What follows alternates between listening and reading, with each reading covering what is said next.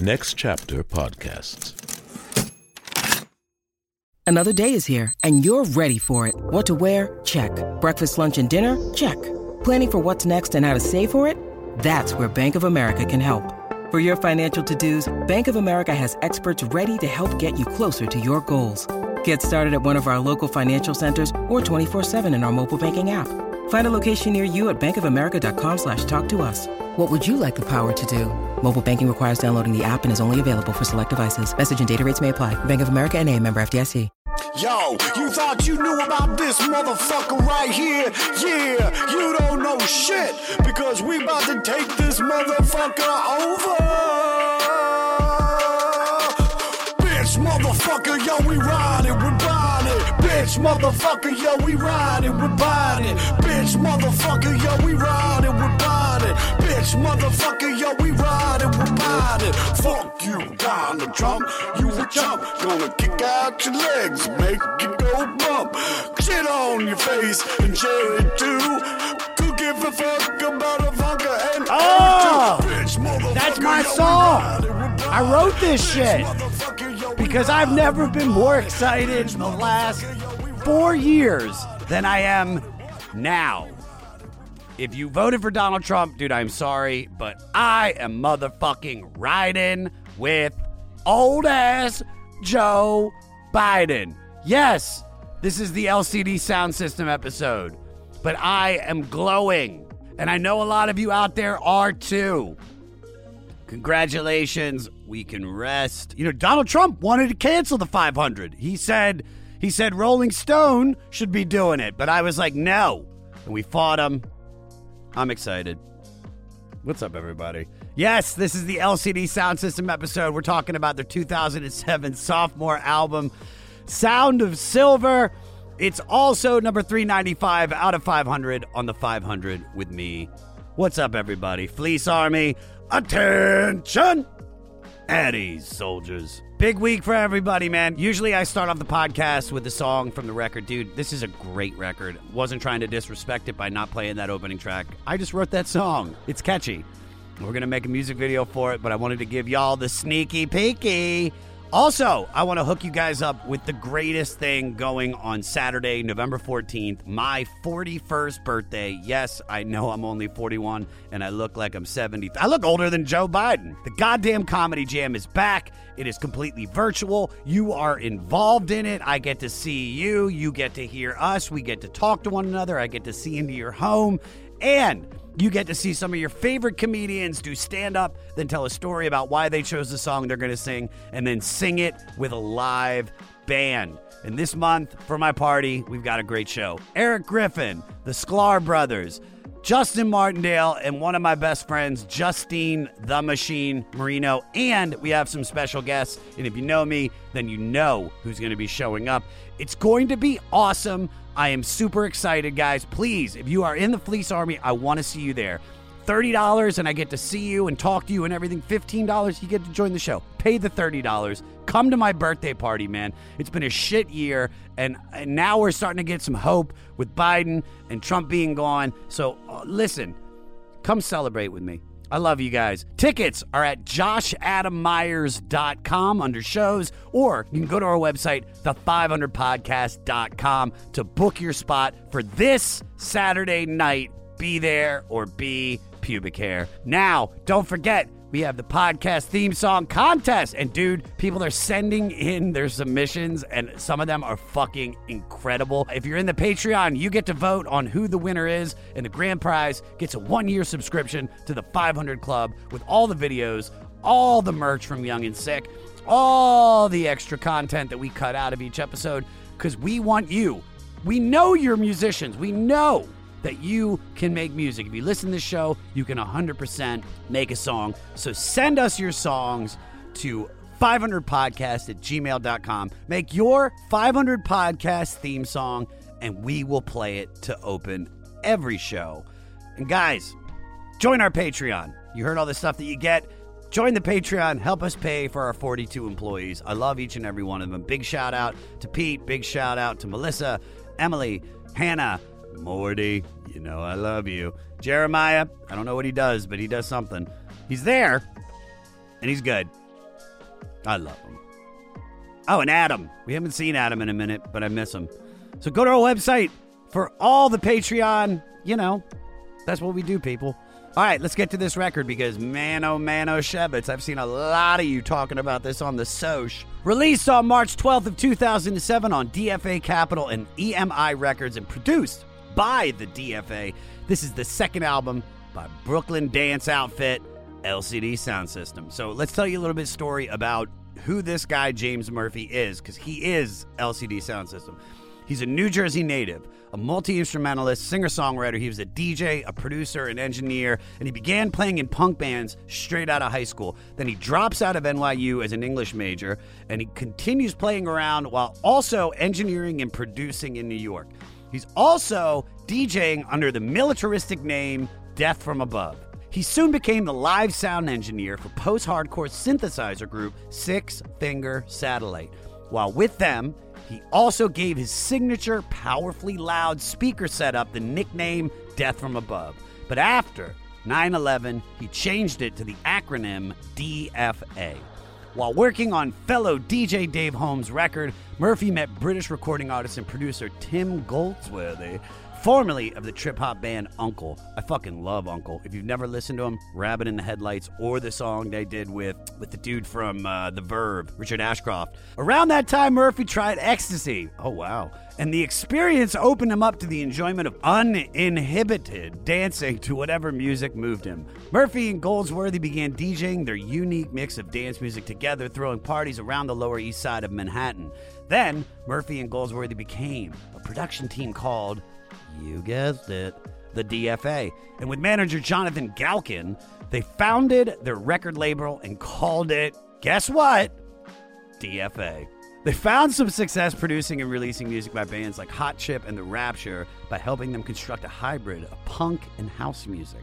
However, after The Rapture's DFA-produced debut got successful, they left for a major label deal, which made Murphy feel betrayed. At about the same time, his parents died, and he inherited a bunch of money. Much like my uncle Benny hooked me up with 40 grand, bought a lot of fleece, hence why you're called the Fleece Army. So in 2001, feeling driven by his resentments and with nothing to lose, Murphy formed LCD Soundsystem around himself on most instruments with help from vocalist keyboardist Nancy Wang and some other musicians. Murphy's inspirations included Bowie, Eno, Velvet Underground, Yes, also newer shit like Daft Punk, early Kraftwerk, like Can, 80s New York New Wave, like Liquid, 70s New Wave, like Talking Heads and the B-52s, and then the post-punk shit like The Fall and Sushi and the Banshees, all sorts of shit, man. The DFA produced LCD Soundsystem's first critically acclaimed dance punk 12-inch single, 2002's extemporaneous, bitingly humorous, hipster than thou anthem, Losing My Edge, that rebelled against the younger DJs who were biting Murphy's deeply diverse musical taste. He wrote it when he was 32 and already feeling like a relic in his scene. This insight into finding and reconsidering his place in the world informs much of the band's material. Now, James had originally done Losing My Edge as sort of a novelty song and hadn't intended to be a lead singer or even expected for the band to become so popular. He had sung and played guitar when he was younger, but he wasn't as into it and preferred to write, play drums, and produce. His discomfort at recording his lead vocals and then singing drove him into a heavy blackout whiskey drinking phase. The band added drummer Patrick Mahoney, guitarist Tyler Pope from electronic band Chick Chick Chick, and several more contributing musicians, and released a few more singles and then their debut record. They built more underground and mainstream popularity with critical acclaim and started appearing on worldwide dance charts. In 2006, after creating the Nike-commissioned digitally released long-form song 4533 as a soundtrack to a jogging workout, Murphy was ready for the second album. Like their debut, they recorded this follow-up at Longview Farm Studios in North Brookfield, Massachusetts. Feeling that the farm made the first album sound too woody, and to infuse this album's sessions with the 70s glam rock vibe he was going for, Murphy covered the studio with silver fabric and aluminum foil. Sounds like something I used to do when I did coke. Building on the self-awareness and tongue-in-cheek electro dance punk of their first record, the new songs would be even more personal, wistful, nostalgic, what the fuck is that? Witty and thoughtful. There was also a lot of loss and regret Murphy carried going into recording, to the point where he admitted feeling suicidal for the first half. And that realness struck a chord, because Sound of Silver and several of its singles were at the top or near the top of every best of list for that year, and later for the whole decade. They earned a Grammy nomination for Best Electronic Dance Album. Murphy would lead the band through one more record before breaking them up after a marathon 4-hour concert at Madison Square Garden, and you can watch that in the movie called Shut Up and Play the Hits. The band took some time off. Murphy went on to produce Arcade Fire's record, started getting into scoring movies, also worked with David Bowie on his final record, Black Star. And then the band decided to come back, where they announced they'd be headlining Coachella in 2016 and putting out a new album. They headlined a bunch of festivals, which we're going to talk about because I was on 2 of those bills and they were fucking incredible. However, Sound of Silver is still considered LCD Soundsystem's best and most critically beloved record. And today, I have an incredibly beloved guest, the Australian Stallion, one of the smartest men in comedy and one of the coolest dudes I know, Will Anderson. If you don't know Will is one of Australia's biggest comedians. I've seen him year after year at the Just for Laughs Festival, and he blows me away every time. Also, he's the host of so many podcasts, but one of them in particular, Tofop. It's one of Australia's longest-running podcasts, hosted by Will Anderson and Charlie Klausman. Get into it. And this episode, like I say all the time, when I get that perfect guest, is why we do the podcast. Because there is nothing better than when you have someone that has real, deep connection to the record we're breaking down. And he was in Australia, I was in America. Thank God for the internet, because we got to bring this shit to all of y'all. Rate, review, and most importantly, subscribe to the 500 and listen free on all platforms. And if you're listening on Apple, do me a favor, give us a 5-star rating and leave a review. I want to see those reviews. If I could see 5 new reviews in the next day, I'm buying a fleece for somebody.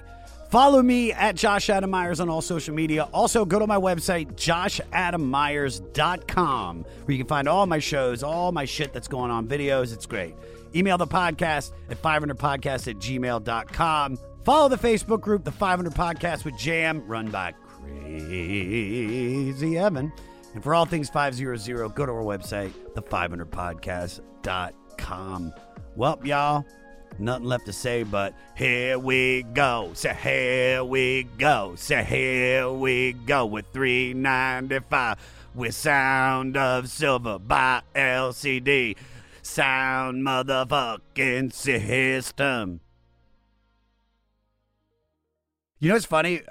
Before I ask you the initial question of the podcast is, I don't know why, but I feel so connected to Australia. So maybe like a couple weeks ago, I took mushrooms with Jim Jeffries, and he's got this cabinet full of like sweets and stuff like that. And we were tripping balls, and I'm like, do you have any like Australian food? And he was like, oh my God, and dude, he gave me the full gambit. Vegemite on a bagel with butter, which was very thick, but high in B vitamins. He gave me burger rings. Do you know burger rings? Yeah, of course. Okay, chicken salt. Uh-huh. So I think it's called Violet Crumble. Do you know Violet about Crumble? Yeah. Do you know about Violet Crumble? It's like a crunchy bar, but I got some in my cabinet right now. Dude, I got Violet Crumble in my cabinet. And then we watched hours of Kath and Kim. The full, and then we listened to Silverchair. Midnight Oil. We listened to Silverchair, Midnight Oil, Natalie and Bruglia, and then the Stone Roses, because they just make their way into everything. So, all right, so I wanted you on this for a while. I've been a fan of yours for a while. Do me a favor. Tell me your journey with LCD Soundsystem. Okay, well, here's what I love about LCD Soundsystem is I guess they're like a dance act, you know. James Murphy came out of like dance music, but I was never necessarily a huge dance music fan. Like my tastes were more like rock music, guitar music, you know. definitely like that big alternative 90s thing, but then like had become much more into sort of that British, Radiohead and bands like that I know that you enjoy. And I don't think that I was, really on the radar of a lot of what I would call traditional sort of like dance music, stuff that was like dance music albums. The idea of going home and putting on an entire dance music album was something that was incredibly foreign to me. And so I think this was one of the first ever. There was an Australian band called the Avalanches who made this incredible, album, which I guess was dance music that I'd really loved. And I kind of dipped in on Chemical Brothers and Fatboy Slim and some of that stuff, but not like, proper sort of smart dance music. And then LCD Soundsystem came along, and there was just something about them. I guess it was because they had a bit of a rock, crossover, like a rock pop, alt pop, punky, but it was kind of felt like a real mixture of stuff that I liked. Like there was some real punky stuff, but there was some real sort of poppy stuff. And like there was artists that I like Ben Lee and people like that who kind of were making pop music as well. And then suddenly LCD had like so many of those elements all combined, but in a way that really worked to me. And I didn't know at the time that James Murphy was kind of this massive control freak when I first heard it. But later on, when I found out that, even in the collaborative process, he often just gets all the musicians to play their music and then he just takes it away and sort of redoes it and remakes it and, kind of puts it all together. It just felt like that in my head. I got that without knowing that was the case, that was coming through to me. I trust this dude because this dude knows what he's doing. I don't know what he's doing, right? I don't understand yet what it is that I like about this. But one of the things I like about this is the dude in charge of making this seems to know what he's doing. Yeah, there is a level of like comfort in every song starts and from the two albums that they released, every song you're just like, I feel like I'm in good hands here. I feel like this guy knows what he's doing. He has a sound. It's a cacophony of sound. Even that's a big word that I just recently learned from this podcast. But yeah, dude, it's like there's something that I trust that there'll be a beginning, a middle, an end, maybe some cowbell. He'll talk about being older, but there's a vibe to it. So well, it has that, what can I say this? What it felt like to me, and you'll get this like from the world of like stand-up comedy. There's sometimes when you see a comedian and they walk on stage and just like half a second in, you're like, this guy's got this. I don't necessarily know where it's going or what it's going to be about, but I get that this person knows what they're doing. And then he does 15 minutes on denying the Holocaust ever happened. You're like, Jesus Christ. Well, I'm in good hands. He's comfortable and confident. Look how confident he is. He's making some compelling points. It's got an unusual twist I haven't seen in the end. I don't look, this is not hacky. That's what it felt like to me. But the first album, I don't think I ever would have owned the first album before we got to this one. Like, I think this was, Sounds of Silver was probably my big, jump into the idea of I'm going to have this album. I'm going to play this album. I'm going to, learn something about this band. When you get to that point with some music where you're like, man, if I'm telling people that I like this, I probably should know a few things about it. And you have to go away and do some research and actually. There's definitely snobbery around some bands for sure. With Lucky Land Slots, you can get lucky just about anywhere. Dearly beloved, we are gathered here today to. Has anyone seen the bride and groom? Sorry, we're here. We were getting lucky in the limo and we lost track of time. No, Lucky Land Casino, with cash prizes that add up quicker than a guest registry. In that case, I pronounce you lucky. Play for free at LuckyLandSlots.com. Daily bonuses are waiting. No purchase necessary. Void where prohibited by law. 18+. Terms and conditions apply. See website for details. Hey, this is Dewey Halpus, host of Peer Pleasure on the Sound Talent Media Podcast Network. Join me each week as I explore another long-form conversation with one of your favorite musicians, actors, comedians, or creatives. From Chino Moreno of the Deftones, John Gorley of Portugal the Man, to Fat Mike from NoFX and Ian MacKaye from Fugazi and Minor Threat, we go all over the map. From Fall Out Boy to Slayer, Peer Pleasure has it all. Check us out now on Sound Talent Media. So did you get into this in like 2007 when it came out? Yeah. So 2007 would have first heard this, and I really would have consolidated it in 2009 or 10. I went to an Australian music festival called Splendor in the Grass. Australia used to be famous for its amazing music festivals. There was a festival called the Big Day Out that ran for like 25 years. It was like a Lollapalooza thing, and the bands loved it. They called it the Big Day Off because, you know, they'd spend 2 weeks in Australia and only do 5 shows, like, you know, with 60,000 people a day at these amazing shows. And there was another one that is up near where I live in Australia, which is called Splendor in the Grass. And it was kind of like a more, you get your kind of Big Day Out would have your big mainstream, like, you know, a lot of good alt bands, but also you go and see like Pearl Jam or the Foo Fighters or, you know, like these mainstreamy bands. And then Splendor in the Grass was this festival that always had that sort of next level but much cooler lineup of bands, like even one of those festivals that if you just walked around it and just went and saw shows, again, the person in charge of it had better taste than you have. I think that's sometimes what I like. I don't have the time to become a dance music expert, but if James Murphy has the time to do that and then he just shows me the best bits of it, I'm like, oh, cool. Yeah, you know what you're doing. Yeah. And it's the same with this festival. It's like going to a restaurant and saying, you're the chef, you just like make your best food and then I'll enjoy it, right? You're the expert. And so it was 2010 and I went to this 29 or 2010 and I went to Splendor in the Grass. And I used to have an earring in my ear that I'd had since I was 14 years old when I went and got an earring, and it was in like the top part of my ear. And this dude's come up to me before I was waiting with a mate to see LCD Soundsystem. And this dude's come up to me, he's going, hey, me and my girlfriend, we always, when we're on, like, you're watching on TV, we always look at that earring. He's like, can I have that earring? And I was like, dude, I've had this earring since I was 14 years old. Like, I'm not just going to give you my earring. And he goes, what if I give you these 2 pills? And I was like, hey, you know what? I can buy another earring. This is a good,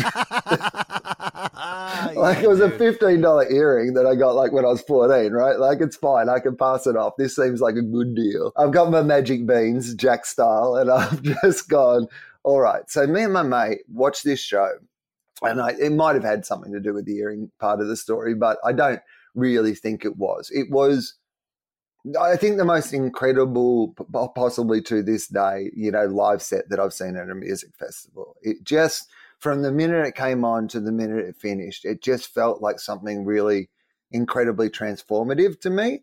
And that was it. From that moment on, then I was all in. Like, you know, when I said to people, what bands would you travel to go and see? Like, you know, what band, are you really excited if they're putting another album out? Like LCD Soundsystem, that day, that moment went from being probably just a band that I liked, an act that I liked, into being like, you know, one of my sort of top tier acts. Yeah, dude. Because you were rolling balls, bro. You were fucking probably chewing your face off. Somebody came up with a Vicks Vapor Rub and gave you a freeze down, and you were just rolling balls. And and isn't that appropriate though? Like, that's what I mean. 100%. Like, I would have been a man in my mid-30s, like on the timeline of that. Like, I'm 46 now, so like I'm 36 at the time, the age he is when he writes this album. And the album is all about that idea of, like, you know, holding on to your, you know, youth, but like obviously getting older, and like, you know, the mistakes of your past versus like who you are now, and longing for the past and looking to the future and all these sort of things. And, you know, big nights, you know, rolling deep and hanging out with your friends. So I'm literally listening to it in the perfect environment for all the themes that are happening, right? I'm in the perfect age group. I'm in the perfect environment. I feel like we're in, like, we have very, you know, similar minds. I'm connecting on with, I mean, not every artist in my collection has had the opportunity to have the perfect circumstance to listen to them and get into them, but I had it. Yeah, you are the perfect guest. Actually, you said that too, because literally I was going to follow that up with, doesn't this album now even hit differently than it did for me because I heard this in 2006, 2000. I heard of the band in 2006, got this record right before I moved to LA in 2007. And I was just, like you said, I was like, yeah, this is good dance music. It's really fun. It's repetitive, but there's a post-punk. There's a whole feeling of different other bands have had their influence in them. And then I just kind of forgot about them until really they did the Reunions tour in 2016 where I was on 2 bills at festivals like Big Day Out. I was on Bonnaroo and Outside Lands with them. And I had just recently gotten sober in 2016 in May, and in June we went to Bonnaroo, and I remember I was there with some comedians you may know, Ari Shaffir, Dan Soder, and I was sober, and yet they all took ecstasy, and we all went to go see LCD at Bonnaroo, and it was one of those shows where I looked at them and I was like, God, I wish I hadn't just gotten sober to enjoy this, because I used to be a raver. I talk about it all the time, and there is nothing better than connecting with a DJ, connecting with a band, sober. But then if you can, but then if you have those drugs like mushrooms or ecstasy or something that just makes it even just a chef's kiss, just mwah, like. And I felt I could see like the enjoyment they were having. And I've talked to Ari about LCD post that, and he said like they're now one of my favorite bands because of that show. And I couldn't agree with you more, man, is that now I'm 40 and listening to this record now, it just hits on every level, because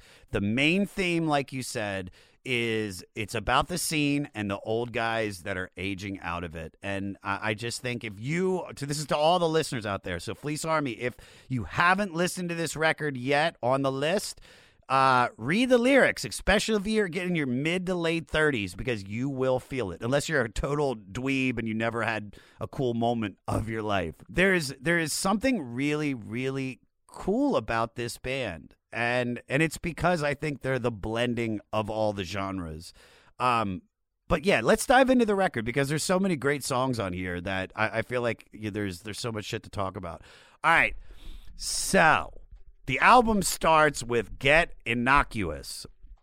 And this was the first song written for the album, and it takes its time building up slowly around sounds all generated from a Yamaha CS60 synthesizer. I think it sounds kind of like a cross between like sloppy early 80s electro freestyle and then also some like German like, fucking krautrock, like Kraftwerk. And then what's cool about this song, Will, is that about 2 minutes in, there's this stack of vocals that kind of reminds me of something from like Bowie's Berlin, or even like, because we've been going through like 3 or 4 of his records already, Brian Eno. Did you hear any of that? Or? Yeah, absolutely. And again, I mean, I guess the more you say this, the more I realize that I'm just somebody who, likes somebody with better musical taste than me to put something together for me. This is a real tasting plate of these amazing other artists distilled into a moment. And there's so much of that on this album. But yeah, even that title, Get Innocuous, it's such I think there's a real sort of smart-assy humor to everything. And it's always on that edge of, is this horribly pretentious and should I hate this?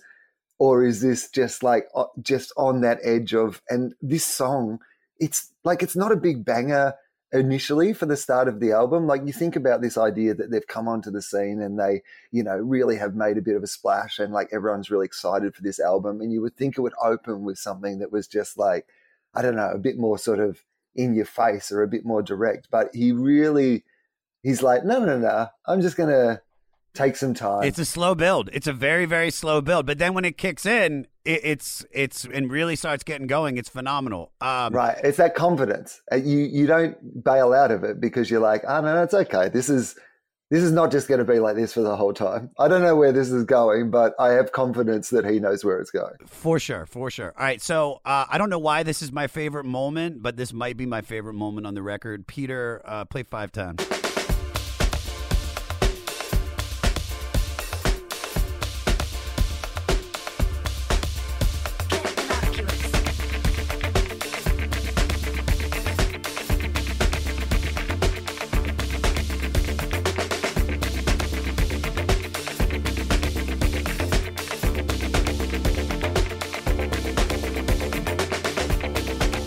That was it. That I don't know why I like that so much. Just Nancy just saying "get innocuous" and then that guitar like riff because it took me back, dude. There used to be this party in Baltimore at this place called Taxlow. That was in the worst section of Baltimore, and every Monday night they had this.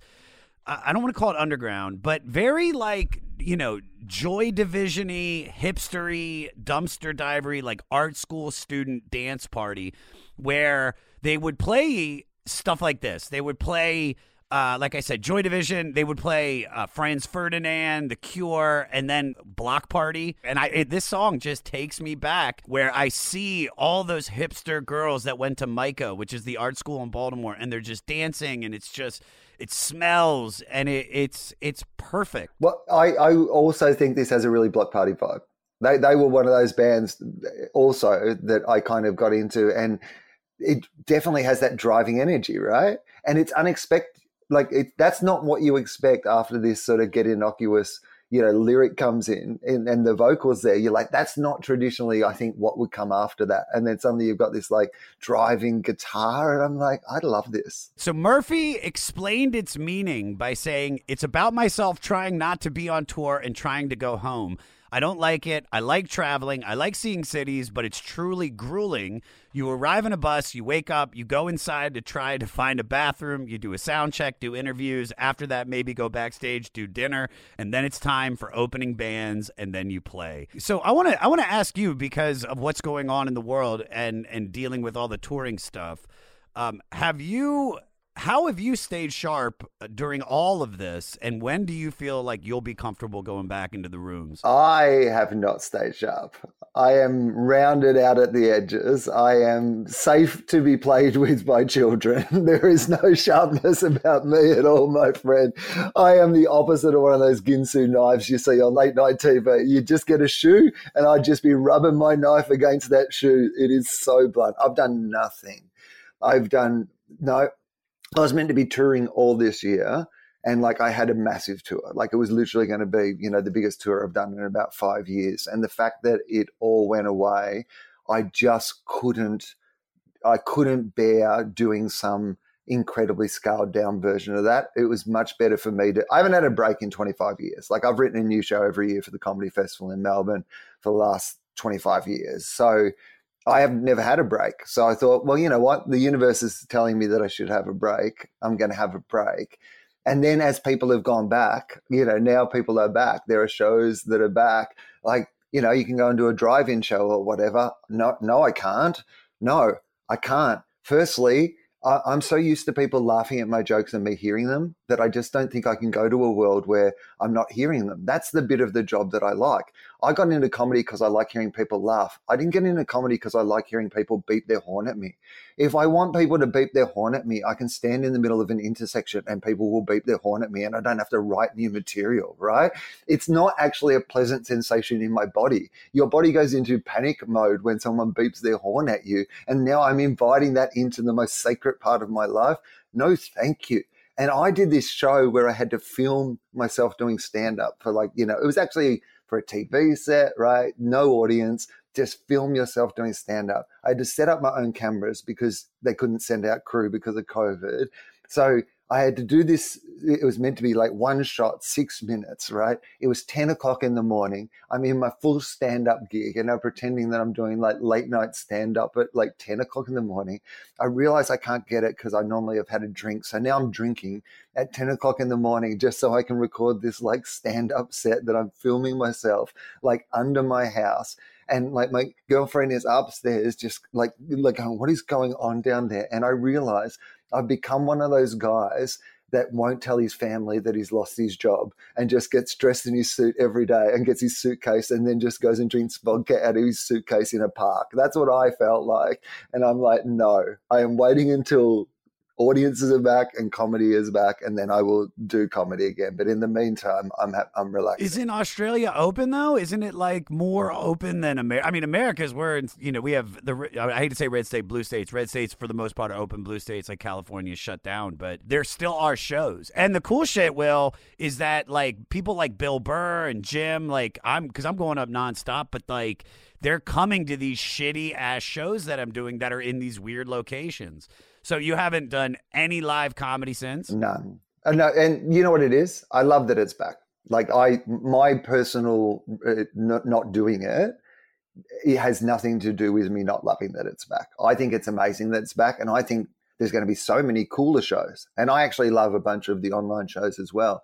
I've just made a personal choice for myself. I was like, I've got this opportunity to have a break and have a think about what it is that I want to do. You know, the themes on this record, you know, so much about this idea of, you know, moving on from one part of your life. Like James Murphy is literally talking about this idea of being DJing. I've been really successful at DJing, but maybe now I want to be doing something different to DJing, and I'm doing these shows, and what do I want to transition into next? I've taken this time to have a little conversation about some of those things myself. Nice. But dude, can I just tell you right now, you're a perfect guest because you blended it right back to motherfucking LCD. Boom! All right, Hall of Fame 500 guests here. Unless you start doing Holocaust denial shit, and then you'll get to like number 5. All right, because Neil deGrasse Tyson was full. It was all Holocaust denial. It's technically the third time you've brought it up, and I've not brought it up once. So out of the two of us, who's going to get done for Holocaust denial? I need more riffs. Feels like one of us is itching for a Holocaust denial conversation. Dude, it's like, dude, Sundays I am checked out, bro. We're recording this, everybody, on a Sunday. It's a Monday for him. And like, dude, I should be on the couch watching football.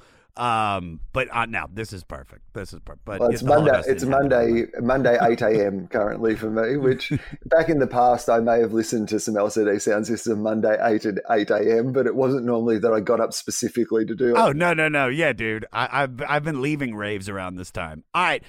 Which is a perfect like segue into the next song, Time to Get Away. Immediately I heard Prince all over this. Peter, play a little bit. I caught a lot of static. And me, I would like it automatic. Oh, what did you think would happen next? For you, I caught a lot of static, and for me, I would like it automatic. I don't know why I love that line so much, but I do. What does it mean to you? For you, I caught a lot of static. For me, I would like it automatic. I don't know. I mean, well, first of all, people think this song is about an ex-girlfriend or something. But this is what I came to read, is that this is about an old manager of his. And he's quoted saying, "Fuck that guy. I paid a lot of money for the rights to say fuck that guy." And then when you read the lyrics, the rest of it, it all makes sense. Because yeah, dude, I've not shitting on my current manager or any managers. Like when you deal with somebody in the industry, dude, you've been doing it 25 years, bro. It's like we've had good people, we've had bad people, we've had people that appeared good, and then in actuality, they were horrible and led us in terrible directions. Yeah, but that is a great lyric based on the fact that you've now cleared it up. It's just somebody basically going, I got a lot of shit about my manager, and I wanted it to be a lot easier than that. That's basically the theme of that, but it's a much more poetic way to put it. For sure, he could have been like, fuck that guy, and I'm taking my 10% back. Suck my dick. I mean, because I felt that way. I've created projects and had to, and somebody has done nothing for it. And I've done everything. I talked to the network. They came to me, and I did everything. And I still pay them the 10%. And I get it. It's out of the respect, and it's out of the fact that they are supposedly helping you. But I mean, I have yet to be severely fucked over, but I have heard such horror stories. So what does this mean to you, being that you've been doing it 25 years? Okay. Well, firstly, I think it's weird, the management, relationship, because it has to be so incredibly intimate, right? Like that, sometimes you see those documentaries about people who've had like the same manager or agent for 50 years, and they've essentially become like a couple. They tour on the road together. They, don't do anything without each other. And you just like, I didn't realize when I was getting management that I was like signing up to a relationship that might be longer than my marriage. So there's that. And then sometimes people look at their manager like their employer, where you're like, I've never got like 15% of his money. He only gets 15% of my money. It only works that way around. So I don't know if you're a comedian, you can get away with what James Murphy's got away with, though. Because imagine comedians love rewriting history. Like, some shit went down with my manager and here's my angry routine about it. But nobody would really, after a while, everybody would be like, oh, is Josh still banging on about his manager and like how he didn't want to pay that? We're real bored of that. Whereas like James Murphy's like, yeah, I'm going to turn it into a banger that people will be playing 30 years from now and they will still know that I had a shitty manager. That's like a proper like long-term burn. Oh, I know. I love it. So everyone's got horror stories.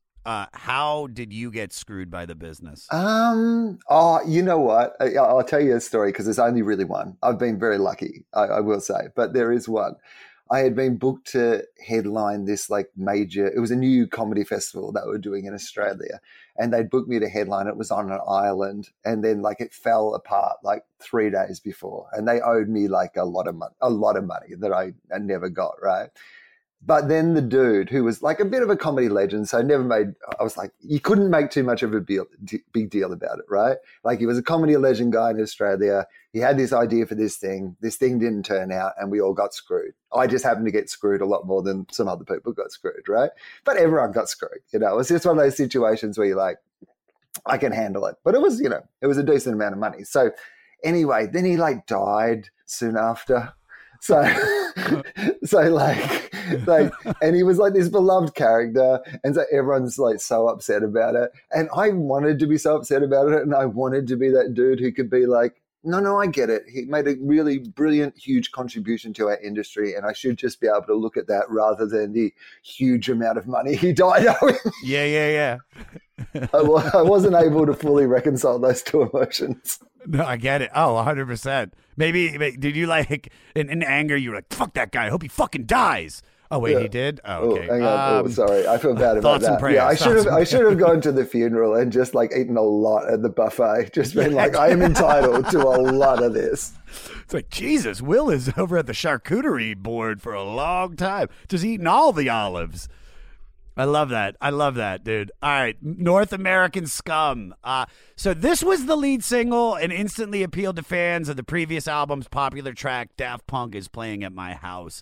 This is another tongue-in-cheek LCD song. This sends up the reputation of the stereotypical ugly Americans by agreeing with, while still taking ownership and pride. Also, as most of their fame outside of New York was in other countries, Murphy wanted listeners to know that they weren't actually from Europe. But in my opinion, the star of this song is Nancy. I've heard it called Wang, and I've heard it also called Wong. So let's go with Wang. The star of it is Nancy. Peter, play her at 2:35, bro. I did it once and my parents got a pity upset. Freaked out in North America. But then I said the more I do it, the better it gets.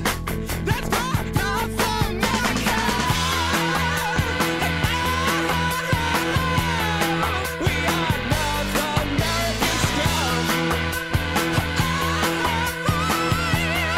We're from North America. I don't know what it is. I love the dichotomy between both of their voices. I think it's perfect. She's almost Alf Key, and yet it all makes sense.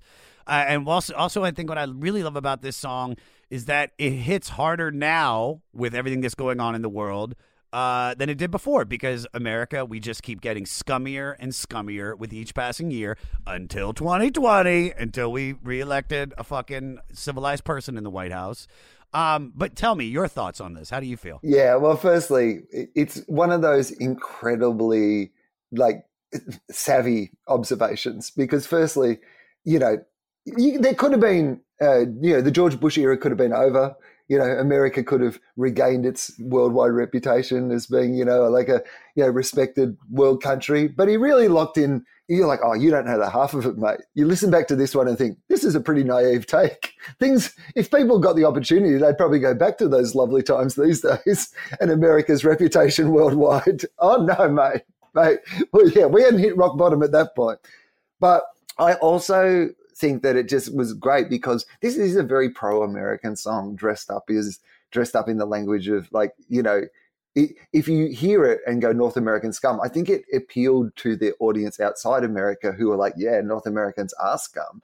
But if you actually listen to the song, it's actually quite defensive about that idea of what it is to be American. And, like a lot of his music and the things of his music of going, I've done some really great things and America's done some really great things, but I also recognize all the shitty things about it. And I kind of love it all despite that. That's a big theme of a lot of the stuff that he talks about. And it's just catchy as all get out. I mean, it's just a good song on the surface, but like, I think the lyrical content is just, it's one of those things that's incredibly clever. I imagine it got sung unironically as much as it got sung ironically. And I think that's kind of the genius of it. Totally. Hello, Tom May here, host of Future Friday. I've spent the last 15 years on the road with my band, The Menzingers, where I've met all kinds of wild and fascinating people. So I started a podcast. On Future Friday, I talk to fellow musicians about the moments that made them, their passions outside of music, and the curiosities that tie us all together. I've also talked to the likes of UFO researchers, magicians, soldiers, and documentary filmmakers, and I'm constantly searching for folks that can shape and change our view of the world. You can check out Future Friday wherever you like.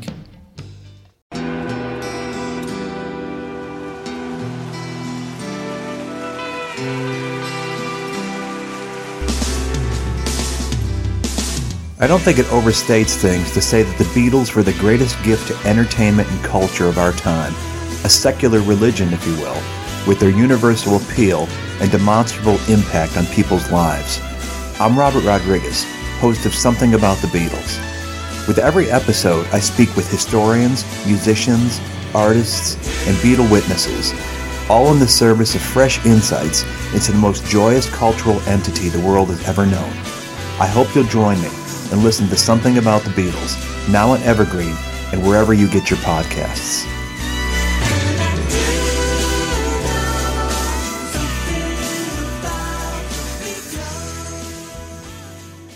So let me ask you, what were your misconceptions about what North America was going to be like? Well, see, I reckon it's the other way around because the problem, we see so much of you. You see so little of us. So going into that circumstance, like, we've grown up. In Australia, there is an argument that someone in Victoria might know more about what it's like to be a New York Jew from popular culture than they would to know what it's like to live in Darwin in Australia.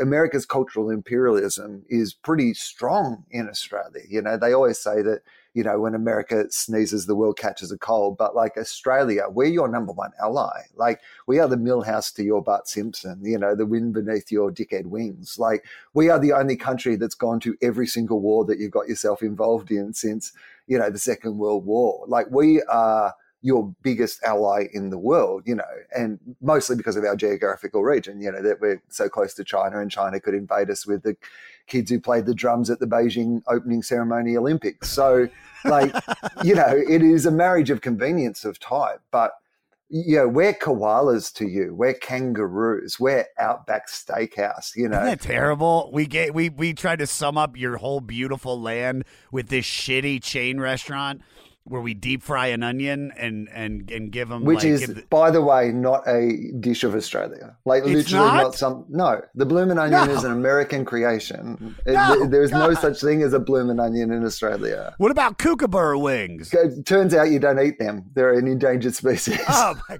god! I used to love them. All right. Last one. The chocolate thunder from down under, the brownie with the scoop of ice cream. Medical condition. That's what. If someone in Australia said you have chocolate thunder down under, you would say, "Well, please see a doctor about that." All right, well, what are the misconceptions that Americans have about Australia besides just that you said koalas? Because it's like, for me, I think, as I have never been, we were supposed to go in 2020 to the comedy festival this year, but unfortunately, COVID. But I guess, yeah, like that, the way that like I started this by talking about Jim, you know, taking me through this like Australian, cornucopia of all the different foods and stuff like that. It was like, I mean, sound like a fucking idiot, but like I was like shocked. I was like, wait, they make chocolate in Australia? It blew me, and it was better than American. Yeah. It was 10 times better. So what do you think? What's the biggest misconceptions that Americans have about Australia then? I mean, I think that Paul Hogan did us a lot of good, but also a lot of damage. The biggest misconception I actually think is that Yahoo Serious was a much bigger star than Americans seem to think. Well, yeah, what happened? What happened to him, dude? I loved young Einstein. The thing that you are genuinely amazed at when you go to America is the high brand recognition of Yahoo Serious, because Yahoo Serious is just not like a famous Australian person at all, but for whatever reason had this incredible moment in America where you can be like in the deep South having a conversation with somebody and they're like, what happened to Yahoo Serious? And you're like, how do you guys know about Yahoo Serious? Like, what is your prime minister still Immortan Joe? Is it still, was it Lord Humongous or Immortan Joe? Actually, there's a couple of those rolling around. That's fine. But yeah, so I think that there's that idea, and that idea that everything here can kill you. Like, you know, that we're these outback people. You know, I think we're like 90% of Australians live on the coast. You know, like it's a big old country, but most of it's just desert in the middle of it. We all live in cities around the coastline. So it's not, you know, you're not seeing kangaroos all the time and you're not seeing like deadly animals all the time, but it's good mythology. Oh, God, fucking can't eat fucking Alice Springs chicken anymore or blooming onions, and I feel like a fucking race trader. All right. Someone great.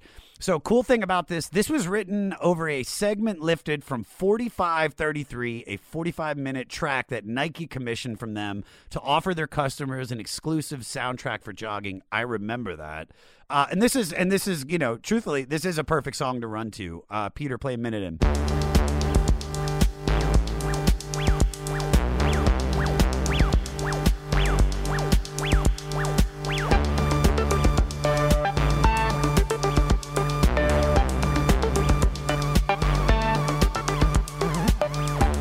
Just the repetition, the synthesizers, the no lyrics for a lot of it. This to me is the sound of legs cramping. Like I just can hear like somebody like, fuck, shit, Jesus. All right, just walk it off. God. But yeah, it's a great song. Thoughts on this? It is interesting, isn't it? That like this music feels to me so much like it's made for, you know, late nights and bad decisions. But you know, as you said, he did this like jogging album for Nike right in the middle of recording this. And, it obviously influenced particularly his set, I think, the second half of the album. And it's funny that it also works for jogging. I guess, like, is dancing close enough to jogging that the two work together? Is that what it is? But they both use your arms and your legs and your heart rate. And that was such a cool way to put it, that it's for the drugs and the late nights, and then it's also for working out. There's something, because, you know, when you're fucking starting a night and you're putting down some coke lines or whatever the drug you're gonna do, it's like you're not listening to Tony Bennett. You know what I mean? You want to fucking listen to like shit that gets you amped up, and like hard rock, dance music, and the same thing applies for working out. It's like I listen to these albums when I work out during COVID, because I'm working out in my garage. And I mean, there are days where it's like I have an upcoming album, which is like LCD Soundsystem, and I'm like, oh my God, or MIA, and I'm like, this is perfect. And then there's weeks where I've been like, okay, I'm putting on Sinead O'Connor's second album, and I'm fucking gonna do some clean and jerks, and it doesn't work. So yeah, dude. Yeah, what's going on with you, man? You look a little down this week. It's Nick Drake week. I'm so sorry, I just can't do any links to Nick Drake. Yeah, dude, it's really, really tough, dude. I'm listening to Paul Simon, just all the time, dude. All right, this is pretty boss. Everything is played by Murphy and never one to shy away from loss, existentialism, and other deep thoughts. This is likely about world-renowned pioneer of group therapy, Dr. George Kamen, Murphy's old therapist, to whom the record is dedicated. Yeah, great song, dude. Any more thoughts on this? Well, this is also, it sounds like a love song to an ex-girlfriend, right? But that, yes, it's apparently about his therapist. So we're getting a real insight into his life. You know, basically he's written like a angry song about his tour manager, like, and then he's like, and now my therapist.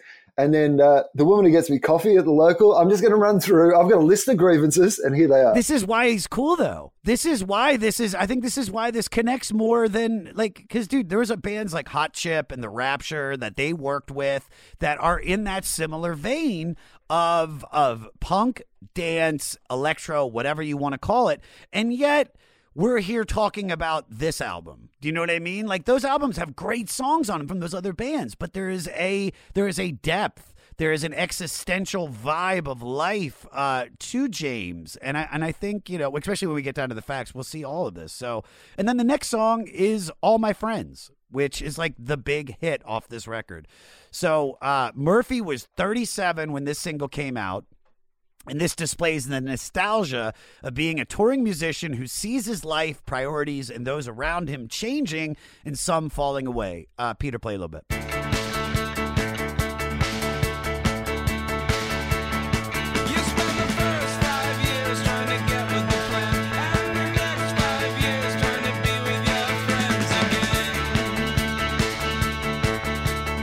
So this is one of their most popular songs, and to me it sounds like something that would be in a Zach Braff movie. You know what I mean? Or at least the trailer. It's like, you know, it's hard getting older, and it's just him, like, with his wife, and you can tell they're a little bit distant, and, you know, and his dad, played by Elliot Gould, is there, and he's like, you gotta just love.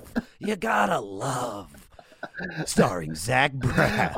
I know what you mean. It's one of those things where, and I think I know exactly what you mean, which is like in the sort of in 500 Days of Summer, where like it's got to be a Pixies song that's playing in the elevator, but the most obvious Pixies song, and that's your like wink to big guy say, I know about cool stuff. Yeah. I know about cool stuff, guys. I've heard of the Pixies. It's like listen to this song. He gets on the elevator and it's just like, where is my mind? And the door's closed. Yeah, dude. It's hip. It's hip music, but rightfully so. Rightfully so. This is, so I'm just going to put it on the record, like literally one of my probably top 10 songs of all time. Really? I just think that, yes, I just love this song so much. It's one of those ones that takes me to so many places. It feels, you know, I mean, he's talking about the life of a touring DJ. You know, it's not so dissimilar to the experiences we've had as like touring comedians. And, you know, there's so much of that part you just played, which, you know, that first 5 years trying to get with the plan, then the next 5 years trying to get with your friends again. Like that still feels relevant to me. Like, you know, that idea of what I've really missed, I think, about this year, you know, more than actually doing the shows is that so many of the times when I'm doing those shows, like I'm at a festival with all my friends. Like the reason I do the festival every year in Melbourne is partly because I like doing comedy at the festival, but partly because it's a month where I get to go and hang out with my friends that I've been hanging out with that month every year for the last 25 years. And that used to happen every weekend. You know, you used to hang out with these people all the time and you go out all night. And like, so, you know, like this song is, you know, that idea of pushing on beyond when you should be pushing on, and the sun comes up, but you still don't want to go home. And you're just like, but at the same time, you're so desperate. Like, when are we going to get out? Like, when are we going to become the stars? When are we going to, like, not realizing that when that stuff happens, so much of this stuff actually goes away with it. And you'll, you know, sit around going, what happened to that? They were the cool days. Like, I was having more fun when I was wishing those days away. And I think that line just sums that up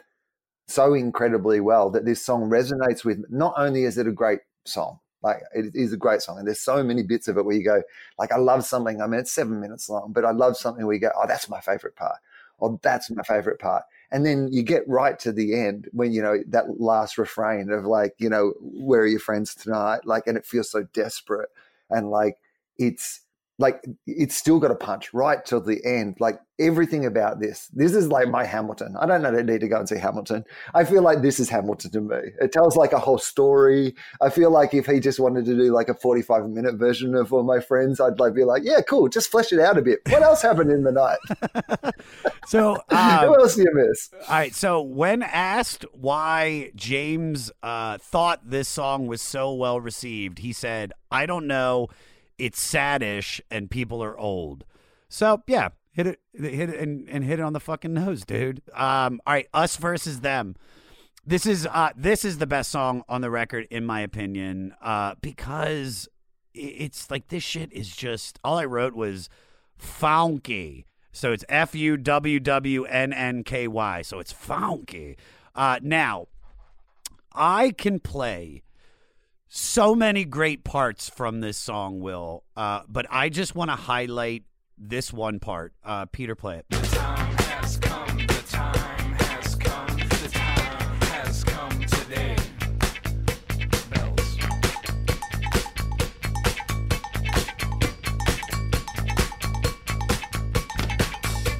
I mean, a motherfucking cowbell solo, dude. I was like, oh, you got me. Not just the cowbell solo.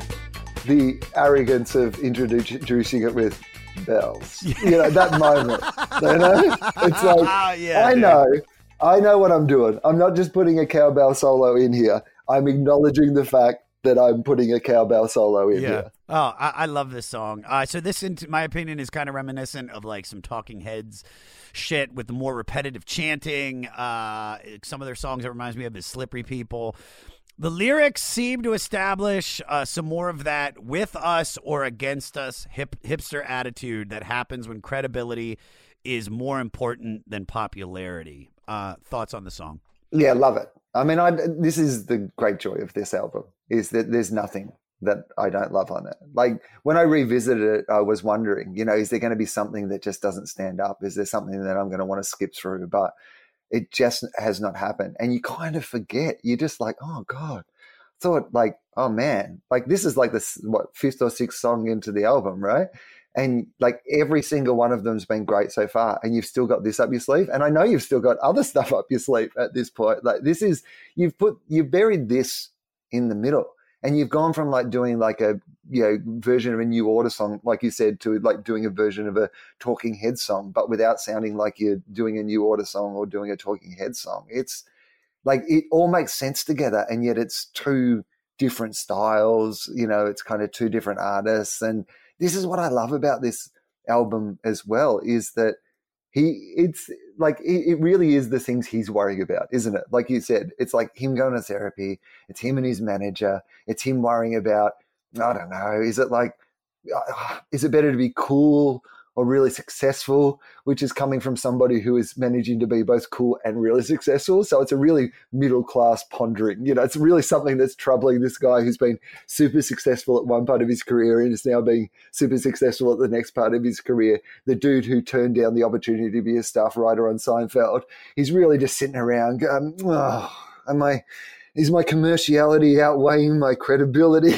What a terrible problem to have, James Murphy. Do you ever feel that? Do you ever feel like that you're, you know, because you're so popular, you're so great. I mean, but do you ever feel like you're losing that fire that you had as a writer, as a comic, as, you know, like, tell me. I think so. I think these are good conversations to have. That's why I love having them, right? Because then you can reestablish. I think that's what I've loved about this year is like the reason I'm not doing it at the moment is I think that I wanted to etch-a-sketch it a little. I wanted to just like erase it completely and say, you know, a bit like with the world, like we had an opportunity, the world's been like knocked down, right? And we have an opportunity to rebuild the world. And some people are like, let's just rebuild it how it was, you know? And you're like, well, hang on, there wasn't enough beds for people and there was asbestos in the walls and there was like a hole in the roof. Why don't we rebuild it better? Like, let's put in extra beds and let's put sunroof on, you know, and let's fucking, you know, do this together. Let's reimagine what the world could be. And I think you've got to have those conversations with yourself as like an artist. And sometimes you just don't when you're doing gigs, right? You're just like, I'm thinking about the next gig. I'm thinking about the next show. I'm thinking about, I got to fill this 10 minutes. I've got to fill this half hour. I've got to like get this hour together because I've got to have it done by March. So you're really just thinking about the process rather than what the process is actually about. And so, yeah, I love it. I think it's a cool conversation to have. And I've definitely had times in my life where I've done shitty things and I'm suddenly like, why am I doing this shitty thing? Like it does not give me any joy. And I'm doing it for all the wrong reasons. Yeah, it's so funny that you said that. Because you've got a list of shitty things I've done, and you've got to go through them now. Number one, all right, you made me do a podcast at 10:30 in the morning. No, I couldn't agree with you more. As a comic, COVID, because I haven't reached the level of success that you have, but I've been doing it 12 years. And yeah, dude, I've, even when I sold my TV show to Comedy Central, I was like, I knew they were going to change the show and fuck with it and basically remove me from it as much as they could. But I was like, Pat, I'm getting paid all this money. And I'm able now to look back and say, no, that was a wise decision because that set me up for the other projects. And I'll do that decision 9 times out of 10. But with COVID, dude, as a comic, it's helped me restart and find my love for stand-up comedy. Whereas now I'm performing in the shittiest, like by the side of a creek, by a pool or wherever place we can get up on stage. And yet I've never been more excited to be on stage because I just love it. And I don't care how well I do. I just want to have fun. I'm fully present. And I honestly, it's like, before, I remember there was a couple years where I was like, will I ever be playing theaters, like just me as a headliner? And now I'm like, oh no, I will be, because I am just so dialed into who I am, and I'm not afraid to tackle subjects. If I find it funny and I want to have fun talking about it, then I'm going to do it. So yeah, dude, those conversations, sometimes it takes fucking tragedy. Sometimes it takes something, positive to make you change. But sometimes it takes an LCD Soundsystem song to make you go over it. I think that this is why I like James Murphy as well. He's like kind of self-involved, and I think as comedians, like at the heart of what we do is particularly when you're doing solo stuff, it is incredibly self-involved. It's incredibly self-indulgent to think, that hey, you know what I'm going to do for a job? Something that everybody else does for free every day. Yeah, I'm going to talk. That's my job. You know how you talk every day and no one gives you money? I reckon I'm better at talking than you. I reckon I'm so much better at talking that I'm just going to talk for an hour. No, you don't get to talk back. No, you'll just sit there. You'll hand over some money. And then, if you talk, you're out. And I won't give you your money back. This is how it works. This is how good at talking I am, that I have a no refunds policy if you talk during my talking. This is that in itself is a very self-involved way to look at the world. And I think that why James Murphy's music, I think, appeals to me on thematic levels is he does have that same mindset where all his big problems are very much, problems of his own making and his own resolving, and he's just working them all out. And there's that element of self-indulgence and how he turns that self-indulgence into art that everybody can enjoy that I really respond to. No, I love that. All right, so you had said a moment ago you don't skip over any tracks on this record, but I've got 2 in a row. I don't skip them. Because, dude, when I'm listening to the breakdown and I'm doing my 8th, 9th listen and I've already listened to the songs over and over, if I haven't found something in it that I really, really like, I eventually just kind of skip over. And these next 2, they're not bad songs. I'm not saying they're bad songs. But these are probably my 2 least favorite on the record. Watch the Tapes is the first one. So this to me is a very, it's probably the most punky new wave song on here. It plays again with the notion that planning a successful career is something as fickle and fleeting as the music industry is sort of absurd. There is one thing I really do like. Peter, play 206.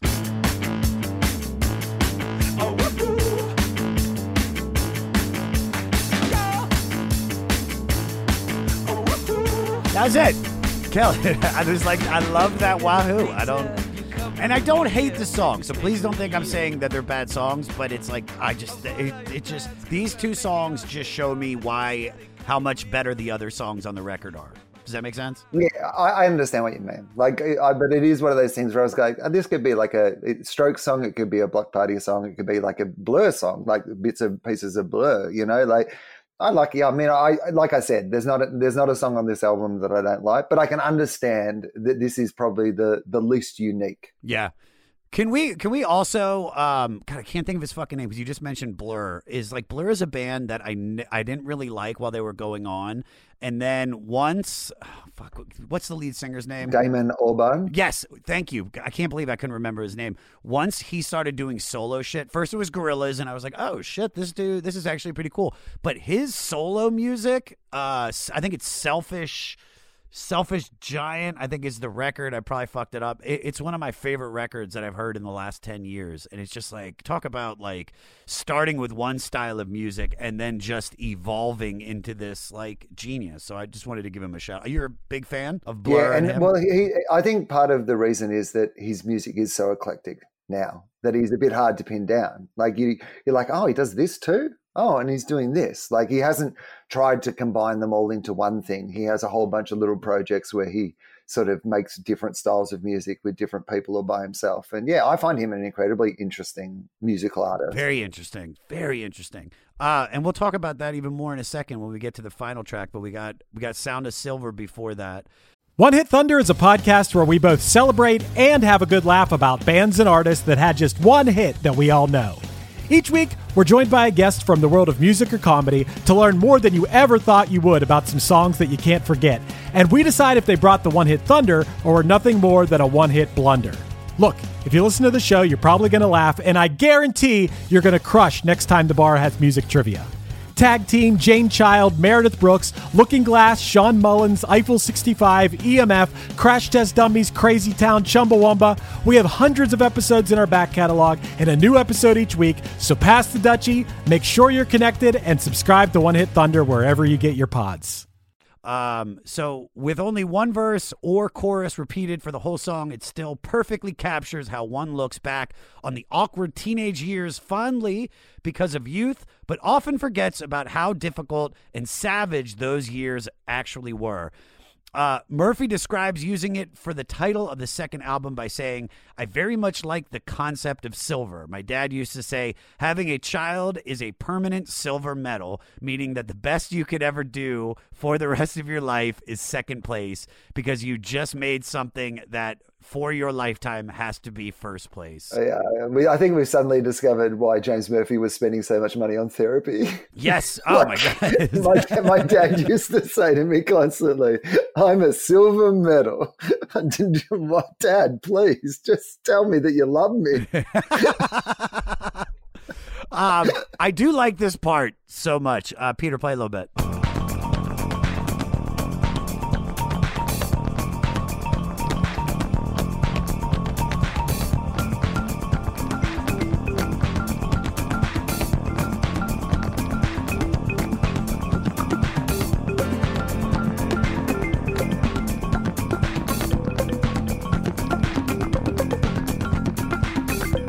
This, to me, sounds like Moby wrote the score for The Little Mermaid. It's like electronic bubble music.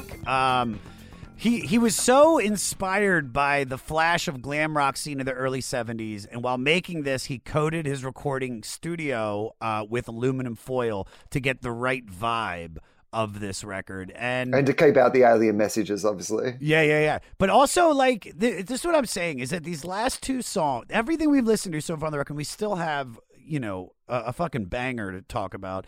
But it's just, this isn't a bad song. This, it's a break from the real full steam ahead dance music. This is, it's probably for when, let's equate this to an ecstasy roll.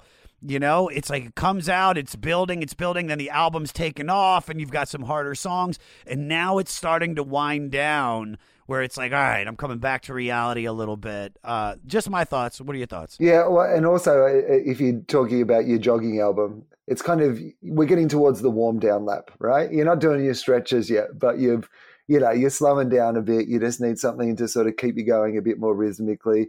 I like the themes of it because it says to me that this album is about that idea of always looking forward and always looking back, and how as human beings, like it's not just about this DJ wondering where is his party days gone, but also this idea that we look back on teenage years with a fondness where we don't remember all the hard things about those times. And I guess thematically that plays back into when we remember all those party times, we don't remember actually all the shitty bits. We're just remembering all the good bits of it. And maybe as human beings, we are caught in this like permanent state of always wanting to be advanced of where we are, and also looking back, on where we were previously with, distorted views of that. It's a mindfulness song is what I'm really saying, Josh.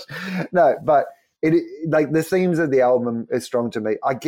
I know what you mean. It's like very simplistic, and like that it really is just quite a chant over a beat, really. But I think that's kind of what I like about it as well, is we're like, we're not done, but we're not gonna work you too hard at this part of the evening. Something you can just nod your head along to, and you can, you'll even if you don't know the lyrics, you'll pick them up by the third time we roll into them. No, for sure. But also to go off of what you're saying too, because he's setting you up for, in my opinion, one of their best songs, and probably the most unlike anything I had previously heard by this band, which is New York, I Love You, But You're Bringing Me Down. I don't think that he could have ended this album with anything else on this record. And I wanted to say, do you remember a few songs ago when I said that was my favorite moment on the record? I lied. Play it, Peter!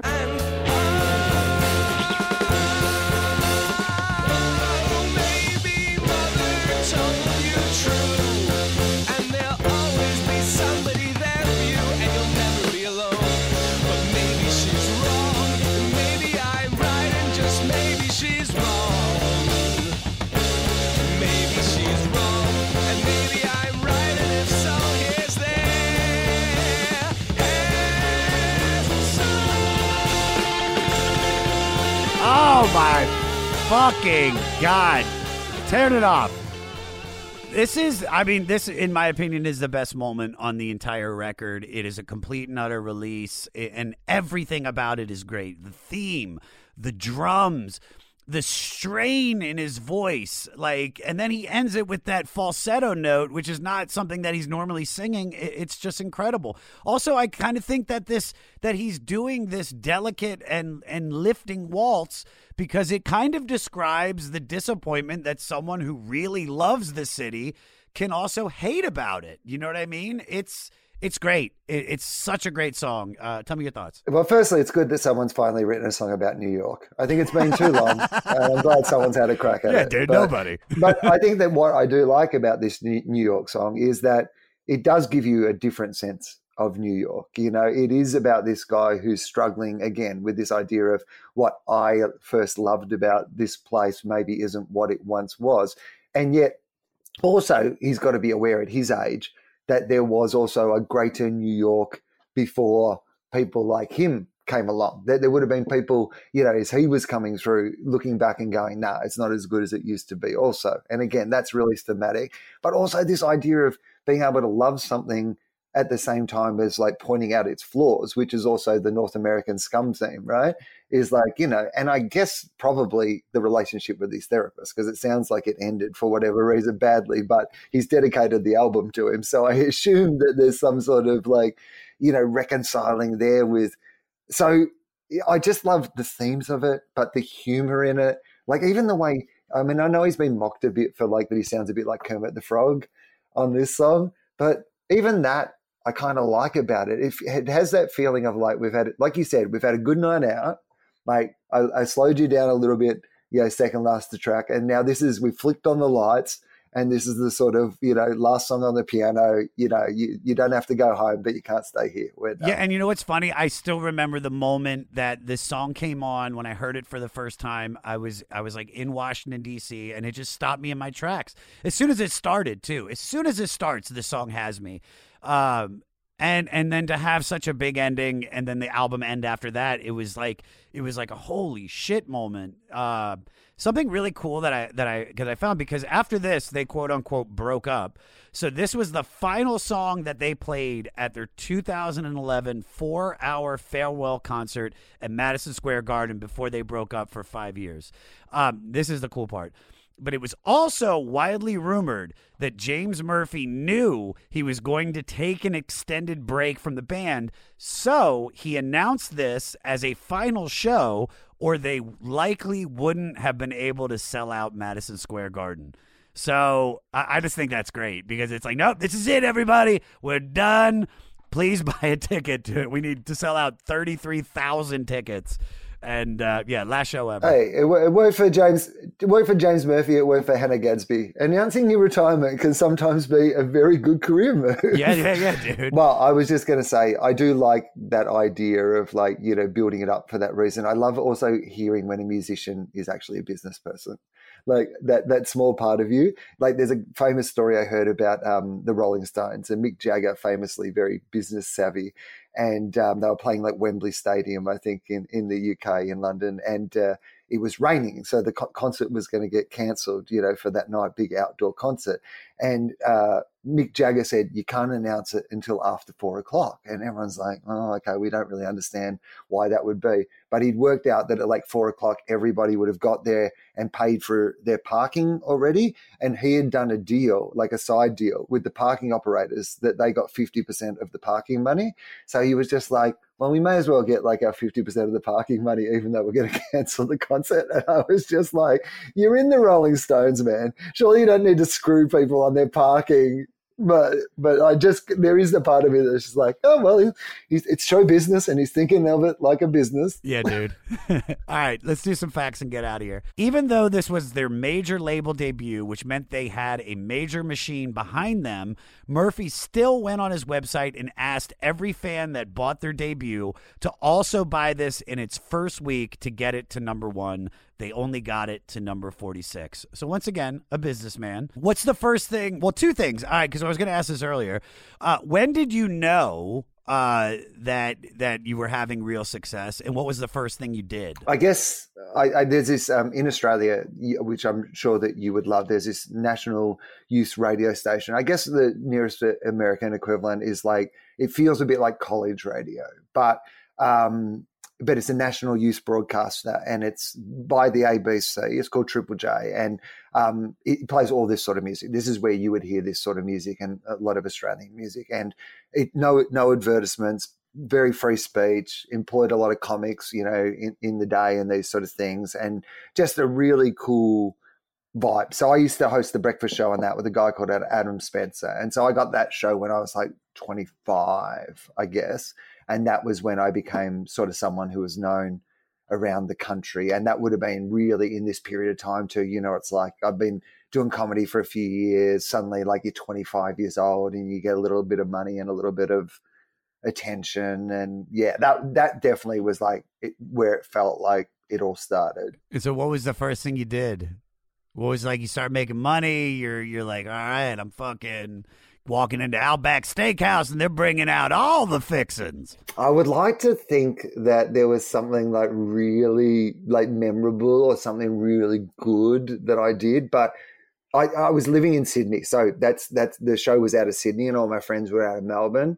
And so basically what it actually became was I would just fly back to Melbourne every weekend and then, like, fly in on a Friday, fly out on a Sunday without sleeping in between. And so I think a lot of my initial income would have gone on those experiences, those all my friends style, experiences. So speaking of that, amending that, how are you still in touch with all of the friends that you had before all the success came? Like, or did you have a lot of drop-offs because some, like, dude, there's a guy that me and Jeremiah, my producer, who's watching this right now, the 3 of us were going to move to LA and fucking with me, Jeremiah, and my friend Paul.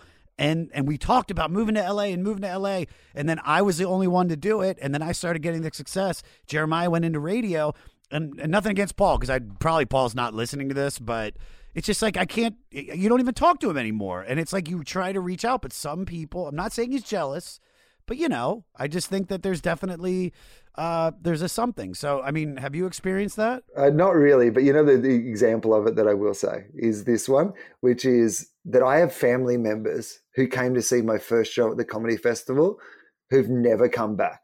And I get that. My first show was terrible, but I'm so much better now. You've really made the wrong decision of coming to the first one and not coming to last year's show. Last year's show was really brilliant. They must just think, well, I saw him once. I assume he's doing the same stuff he was doing 25 years ago. Oh, dude, I did that too, man. My first stand-up show in LA, I invited my cousin and his girlfriend, and I was supposed to do a half hour, and I hadn't done stand-up in over a year. I probably had 3 minutes of actual material, and it was just the worst. The worst. And luckily he's come back.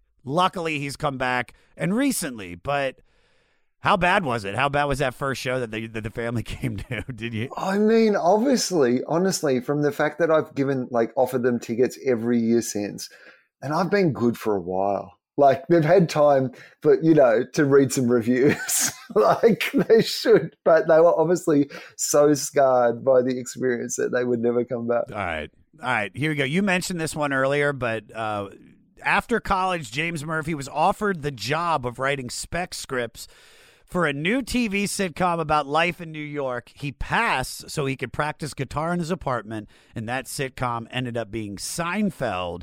I just found that out yesterday. Obviously, you already knew, which is just insane because it's such, it turned out in the good for him. He's got a career, he's got money. Have you ever had a misstep like that? If they were something has turned out better for you that you didn't take?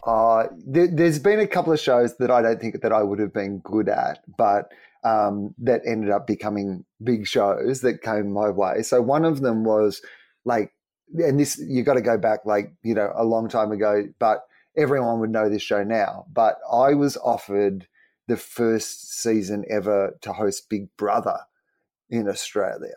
And it was so it just, when that first came out, it was just coinciding with my sort of career taking off. And I had a meeting around this show that at this stage, I think had only been in whatever Scandinavian country or whatever it was first, but it hadn't really become the worldwide phenomenon that it was going to come. And so, when you kind of have a pitch meeting about something and you're just never really sure when somebody's talking to you about whether it would be a really big deal or whether it would be and I just walked out of that meeting going, this is the worst idea for a TV show. There is no way that anybody is ever going to watch this show. This seems like an absolute nightmare. And then for about 10 years, it was the hugest cultural sensation in the world. I wouldn't have liked to do it. I would that's the thing about it. I was right for me, but I thought my opinion for me was the opinion that was my first real example of going, oh yeah, no, it turns out that your opinion isn't the same as everybody else's opinion because people loved that show. Yeah, I mean, you'd also have fuck you money right now where you could just be you could just tell people to fuck off. You could be whatever, dude, I'm fucking, see this shit? I got a gold-plated bloomin' onion in the background. All right. The band had some on-stage rules and restrictions. Number 1, nobody on stage can hear anything the audience doesn't hear. Number 2, no feeling it. Number 3, no sunglasses. Number 4, no rocking out. Number 5, no improvising. Number 6, no noodling.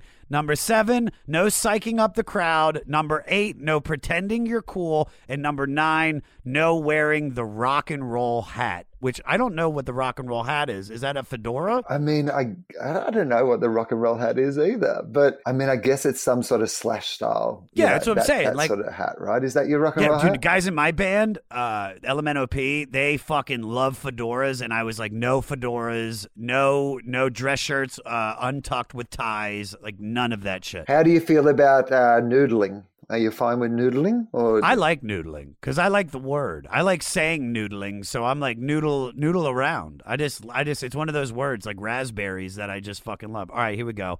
Rock and roll hat. Yeah, dude, it's fedoras or it's the fucking Rob Halford, gay sex rock star hat, or it's the cabbie hat that my drummer wears, but he's going bald, so I let him wear it.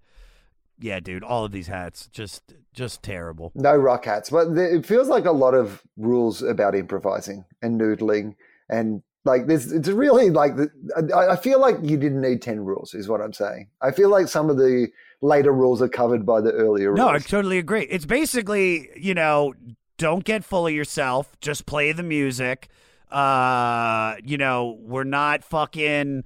We're not the. I'm trying to think of a band that like pumps up the audience. Like we're not the chain smokers that are up there like, come on, everybody, let's go. Like they're actually just playing. And truth be told, Will, when I saw them live at both of those festivals, he never once, I think, spoke to the crowd. It was. And I think, like you said, probably of why I dug it so much, it felt like almost like a Beethoven symphony between each song, these different movements. And that's what I think. I think there's a real sense of like in his music where he's just like, no, this is why. No noodling, no mucking about, no revving up the crowd. I've imagined how this is all going to go, and I just want it to go how it's all going to go. We don't need to be doing this other stuff. I've already thought out how this all fits together. Let's not muck around with it. I'm assuming he came up with those 10 rules is what I'm saying. I assume they were collaborated on by the rest of the band. These are James Murphy's 10 rules for the rest of LCD Soundsystem. Do you have any rules or superstitions about performing? Do I have any rules about performing? I don't think I have anything too superstitious or anything like that. I like to not wear my day clothes.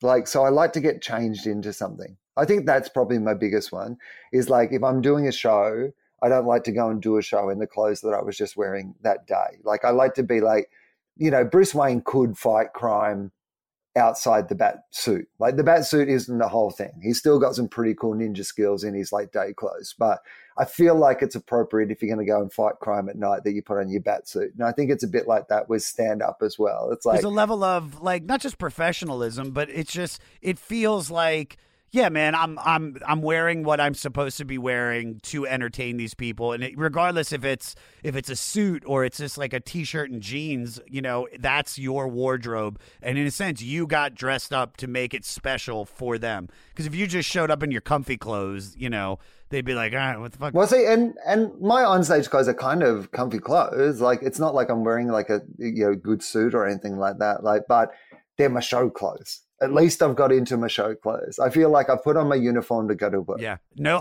my rule is no T-shirts with any labels or like sayings or anything. Like I kind of go by the and I don't even know if we can say them anymore, but the Louis C.K. style of dressing, which is just like black T-shirt, dark pants, just so what I'm wearing does not take away from what I'm saying. For a few weeks before and after the official release of this album, they made it available to stream for free on their MySpace page. How has social media changed your career? Podcasts are the big one for me. So, the capacity that we have, you're in America, I'm in Australia, we can have this conversation. It's amazing. And, in my world, I love broadcasting, but in Australia, broadcasting is very split into since I got to do the best job in broadcasting in Australia as my first job, and there's no job that's as good as that Triple J job that you ever get to do again, right?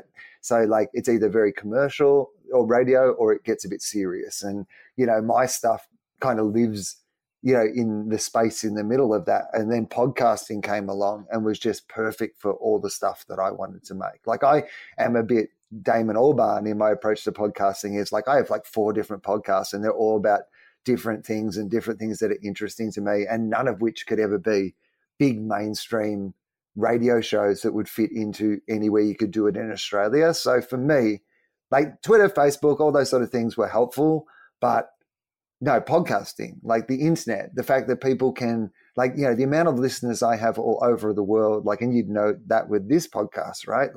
You look at the countries that listen to it, and there'll be 80 different countries people are listening to episodes of your show. And you just think, how could that have ever happened? How could something that I make in the room below my house be this thing that people hear and like all over the world. No, it's incredible. It's incredible the reach that podcasting has, because I've never had a huge social media following, nor have I ever really been super into it as well. But the podcasting, it's like you couldn't have said it better. It's just like I'm seeing the listeners of this show that are reaching out and they're like, I'm in Scandinavia, or I'm in Australia, or I'm in Scotland, and it's just, when are you coming here to do stand-up? And I'm just like, oh, well, now I have a small audience that I can. You can't, though, because they're not going to let anyone out of America because you guys are riddled with disease. So I'm sorry about that. It's good that you have this audience, but we're not letting you leave. COVID and HPV. Everybody in America has both of those. All right, last fact. Because James hadn't really considered himself to be the main singer in the beginning with the band, he felt so uncomfortable recording and singing live that he would often have to be blackout drunk off of whiskey to make it through a concert. Which I get, because I used to, when I first started doing stand-up, I drank. And then when I moved to LA, I did opiates. And it just helped. It just took away all that fear. Have you ever, has that applied to you? Or, I mean, because you said you like to have a whiskey or whatever before you perform, but I don't need to drink to perform, but I like to perform and I like to drink. So yeah, I'm definitely not one of those people who's like, I am drinking this alcohol to get me onto stage. I'm like, now that I'm out here enjoying myself, you know what would make this even better? A tasty beverage of some kind. And also because I love doing it, I've tried it on everything. Well, not everything, but like a good list of things, you know. Ayahuasca? You done ayahuasca yet? If you could, I would give it a crack, you know, like, because like that idea of it would be a difficult transition. It'd be a tough trip for everybody else in the TP. You're just up the front. You're just like, Jesus, man, right on my punchline, I started vomiting and shitting myself. Jesus, I fucking lost. Shaman, help me. Yeah, guys, you guys seeing any interdimensional space beings? They're tree-like, wood-like creatures. What's the deal with those wood-like creatures and that indigenous language that you inherently understand? All right. Well, then what? Tell me this. Tell me, what's your craziest drunken or drug-fueled experience? Not on stage, just in your life. I mean, there's a long list, and I'm trying to think of what's a good, you know, appropriate thing to say publicly. I'll tell you. So I tell you a music-related one.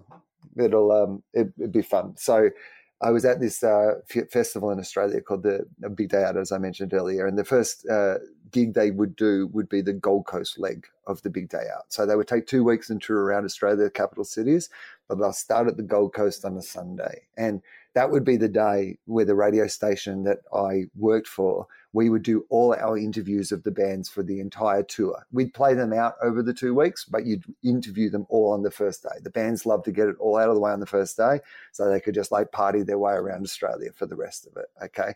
So we would alternate, my friend and I, because we would have to do the radio show the next morning and start at 5 a.m. And this like was a Sunday gig that went until like 10:30, 11. So we'd have to drive an hour back to the, like where we would do the show. So it was like one of us would always have to stay completely sober. And then the rule would be that the other one, as soon as we were finished our interviews, could go and have a good time. And we would alternate year to year, right? So this year was my turn that I could, go and have a good time. And the last band we were meant to interview was The Strokes. And then they cancelled and then they went on stage. So we were done for the day. And so I go, to the bar, like my friend says, okay, well, you can go and have a good time. And I go to the bar and this girl just like immediately comes up to me and like kisses into my mouth, and pushes something into my mouth. Now, look, in the retrospect of the fact that this was 15 years ago, and if it was the other way around, this would be a terrible story and somebody would be going to prison about like a stranger drugging me. But I was fine with it. It turns out it was okay. But I said, what was that? And she said it was ecstasy and acid, right? And she goes, have fun. And I was like, all right, cool, great. I've got no more responsibilities, right? Go off. It kicks in. I'm having the best time. Everything's going great. And then suddenly I get this tap on my shoulder and it's my friend. And he's gone, hey, the Strokes have decided now that they've done their set, they're happy to do the interview. Hi, Julian. Nice to meet you. Tell me about... Get that off of me! So I've just watched Metallica during a lightning storm, like on acid and ecstasy. On acid? Yeah. Oh, my God. So, darkness, imprisonate me, all that I see. And then, so they've said, the Strokes are willing to do the interview. They've taken us into the dressing room of a band called The Darkness, a British band called The Darkness. Oh, I love them. I love them. They'd already gone for the day, so that, the space was free, and we do this interview. Anyway, we pack up our stuff. We're in at the radio station the next day. And so you can imagine what shape I'm in at like 5 o'clock in the morning, the next day. I can't remember this interview we've done with the Strokes. I'm really worried about us, the idea that we're going to put it to air. So we go out to our equipment, because it's all like big bags of like DAT tapes and stuff like that back then. And there's like bottles of vodka and bottles of like Jack Daniels and stuff in our bags. And I'm like, saying to Adam, I'm like, where did all this booze come from? And he goes, oh, don't you remember? And I'm like, no. And he said, we were in the Darkness's dressing room, and they'd like gone for the day, and we were waiting for the Strokes. So you just decided we could steal the rest of their rider. So I just like grabbed bottles and chucked it in our gear. And so I would have been interviewing the Strokes with this like clearly, like there's no way it could have been subtle, like a bag just full of like booze that I jammed into the bag. Now I got my notes in here. Can you hold this handle, Captain? All right, they're in here somewhere. But the funniest thing about it was that the interview was fine, and so I learnt no lessons. It was one of those things where you just heard it back, and I was like, I'm not sure this would have been any better if I was sober. It's a groundbreaking interview. So we know what we need next time. Will, this was phenomenal, buddy. I can't thank you enough for taking time out to speak with us. Promote away, whatever you got to promote. So I have 4 podcasts. They're the easiest things to get into. So if you go to tofop.com, TOFOP.com, there's an interview one called Willosophy. There's like a comedy one. Anyway, you can find them all there. There's a website that explains it all. That's the best fun place for people to start, I think. And then you'll do the big tour in what, 2022? When there's a vaccine. Yeah, 2022. When there's a vaccine. I think 2022. I think my next big tour will be 2022. Perfect, man. I really hope I get to run into you at the next JFL. And this time you'll be a lot nicer to me because I'll feel like I know you already now. Now I'll be like, yo, Will. And you'll be like, wait, who are you again? Dude, this was great, man. Thank you, brother. My pleasure. What did I tell you? The one and only Will Anderson. For all things Will, go to his website, willanderson.com. Join his Patreon at patreon.com/Willosophy. Join his Facebook page at official Will Anderson, and his Twitter at Will_Anderson, and his Instagram at official Will Anderson. Follow him. He's incredible, and support him. Listen to his podcast, Tofop and Willosophy. He is a gem. Dude, that was so much fun. Now, we just listened to LCD Soundsystem from 2007. This week, I have fan-submitted music by a group that I did a show with that is the shit. It is an electro-pop dance duo made up of Ben Braden and Nick Sadler, also known as Strange Hotels. And you're listening to their new LCD Soundsystem-inspired single, Changes. Braden and Sadler formed the band in Portland, Oregon in early 2018. They are quickly turning heads up and down the West Coast with their explosive live shows and compelling early recordings. Recording and producing music solely on iPads using a slightly ramshackle process involving several apps working in concert, they found time in Airbnbs and apartment studios on the road to create their first release mixtape. The result is a mix of inspired, off-the-cuff tones and well-produced and precise pop. The music can be described as a wide-ranging project that includes flavors of dance, R&B, vintage pop, and indie rock. Guys, they are incredible. Their live show at this thing, I don't know if it's concert, speakeasy, whatever the fuck I saw them at, they blew me away. And the second I saw them, I was like, dude, I want to help you. So listen to their music. You can find links to their music on our website, the500podcast.com. And if you are in a band and were influenced by one of these albums or artists and you want your music featured on the 500, send your song to 500podcast@gmail.com. Make sure you put the album and artist that influenced you in the subject line. Next week is Randy Newman week as we go deep into his 1974 album, Good Old Boys. Y'all got homework to do. Stay fleecy. Doogle.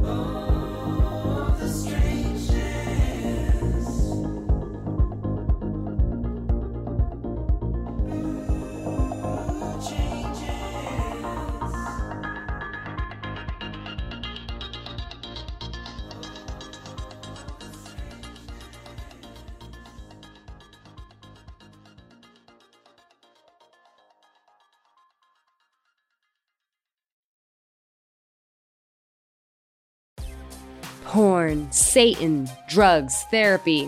It's not just the list of what I'm up to this weekend. I'm comedian Kiki Anderson, and those are just a handful of the taboo topics I've poked and prodded at so far on my podcast, Indecent, the show where we peel at the wallpaper of polite society. Each episode digs into the dark underbelly of our culture to dissect the things we aren't allowed to talk about around the dinner table, featuring conversations with comedians, activists, journalists, academics. They all help me figure out the who, what, and why behind what is and isn't acceptable behavior. Indecent with Kiki Anderson, where NSFW meets LMAO. Mwah.